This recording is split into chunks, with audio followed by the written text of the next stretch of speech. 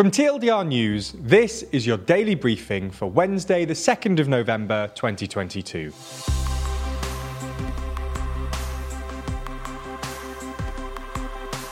Good afternoon. Today we're going to be talking about the election in Israel.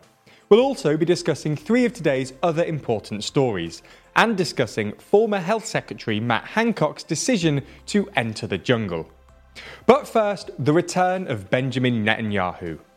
18 months after being ousted from government, Israel's longest-serving Prime Minister Benjamin Netanyahu is set for a political comeback after Israel voted in its fifth election in less than 4 years. This year's election became inevitable after the broad 8-party governing coalition collapsed in June.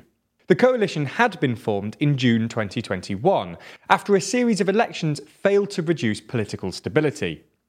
The coalition was made up of parties from across the left-right spectrum and also included Arab parties. They only ever really agreed on one thing. That was remove Benjamin Netanyahu from the top job. With a razor-thin majority, they successfully relegated Netanyahu to the opposition benches after his 12 consecutive years as Prime Minister. However, their shaky coalition would not survive much more than a year.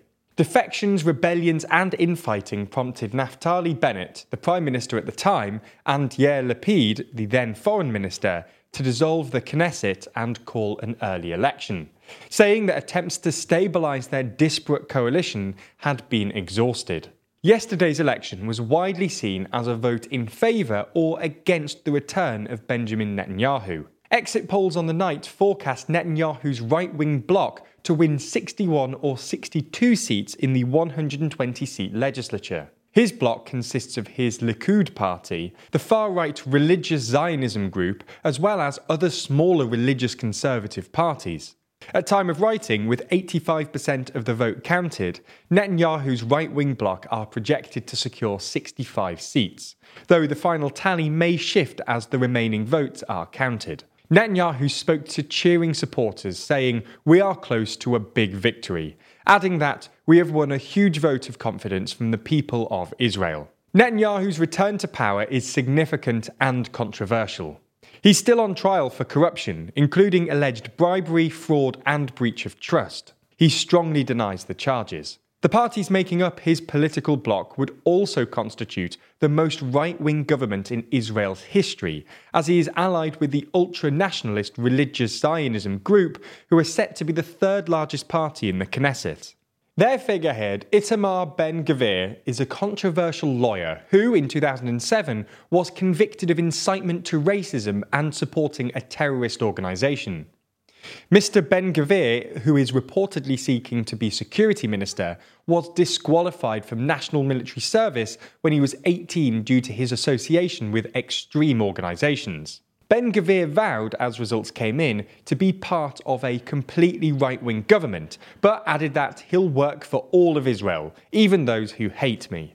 As things stand, the left-wing Meretz party is just short of the 3.25% threshold to be represented in the Knesset, as are the Arab Balad party. Their failure to win any seats would further boost Netanyahu's prospects of returning to government. Though if they scrape past the threshold, as the final votes are counted, then Netanyahu's projected majority would be slashed or even denied. Israel's centrist caretaker Prime Minister Yair Lapid urged his supporters not to give up hope and said nothing is final until the last vote is counted. However, Haaretz reported that Lapid had instructed his staff to prepare for an orderly transfer of power. Supporters of Netanyahu have hailed his likely return to power, and if projections are correct, then his new government could bring stability to Israel after years of seemingly back-to-back elections. But others fear that Netanyahu's bringing of ultra-nationalists into government is bad news for Arab citizens and could also result in attempts to do away with Netanyahu's legal troubles. Okay, so that's the biggest story of the day, but there's a lot more going on around the world, so here's a rundown of 3 other stories. Yesterday, Denmark held an early election after the Social Democrat minority government of Mette Frederiksen collapsed earlier this year. Frederiksen saw her popularity slip during the COVID pandemic when she ordered the culling of the country's captive mink population over fears of a mutant COVID strain. The cull devastated the country's fur industry, and an inquiry later found that this order was illegal. An election was called after the Social Liberal Party threatened a vote of no confidence unless Frederiksen called an early election, which she did. Despite the scandal, Frederiksen has won a new mandate to remain Prime Minister after the Red Bloc, composed of left-of-centre parties, won a very slim majority with 90 seats in the 179-seat Parliament. Frederiksen's Social Democrats came top with 27.5% of the vote, their best showing since 2001. The right-wing Blue Bloc won 73 seats, while the New Moderate Party, led by a former Prime Minister, won 16 seats and had refused to align with either the left or right blocs in a bid to become a kingmaker of sorts. Frederiksen has said that she wants to form a broad coalition across the left-right divide, but this may be challenging as many left-wing allies want a left-leaning government. There's more on the way, but be sure to subscribe and ring the bell to make the daily briefing part of your daily routine, or just search for us on your podcast app to listen along. In a period of high tension today, both South Korea and North Korea have fired missiles at the pair's disputed sea border. This started when the North fired a missile that landed only 60 kilometres away from the city of Sokcho, which is part of South Korea. It should be noted that the missiles landed outside the South's territorial waters, which extend only as far as 12 nautical miles from their coast. South Korea responded by firing 3 air-to-ground missiles past the sea border, which is sometimes referred to as the Northern Limit Line. The North said of the exchange that the South and the US would pay the most horrible price in history if they carry on with joint military drills. This has been seen as a veiled nuclear threat by the North, who are now expected to resume nuclear weapons testing after a 5-year break. The UK's Home Office has come under fire this week for the worsening conditions at an overcrowded migrant centre in Manston, Kent. In essence, this centre was built with the aim of being able to house between 1,000 and 1,600 migrants who would simply pass through the centre and be there for no longer than 24 hours. Right now, according to Conservative MP Roger Gale, there are about 4,000 people at the facility. The Home Office refuses to comment on the exact numbers. There are some reports of people being held there for upwards of 30 days. The Home Secretary, Suella Braverman, was reportedly told 3 weeks ago that families were being held for up to a month, which could be putting the government at risk of breaking the law.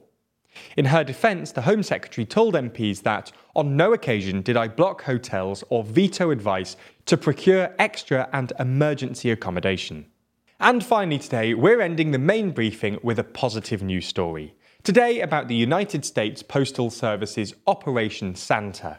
This year, the Postal Service is allowing children to send letters to Santa and have provided an address to do so.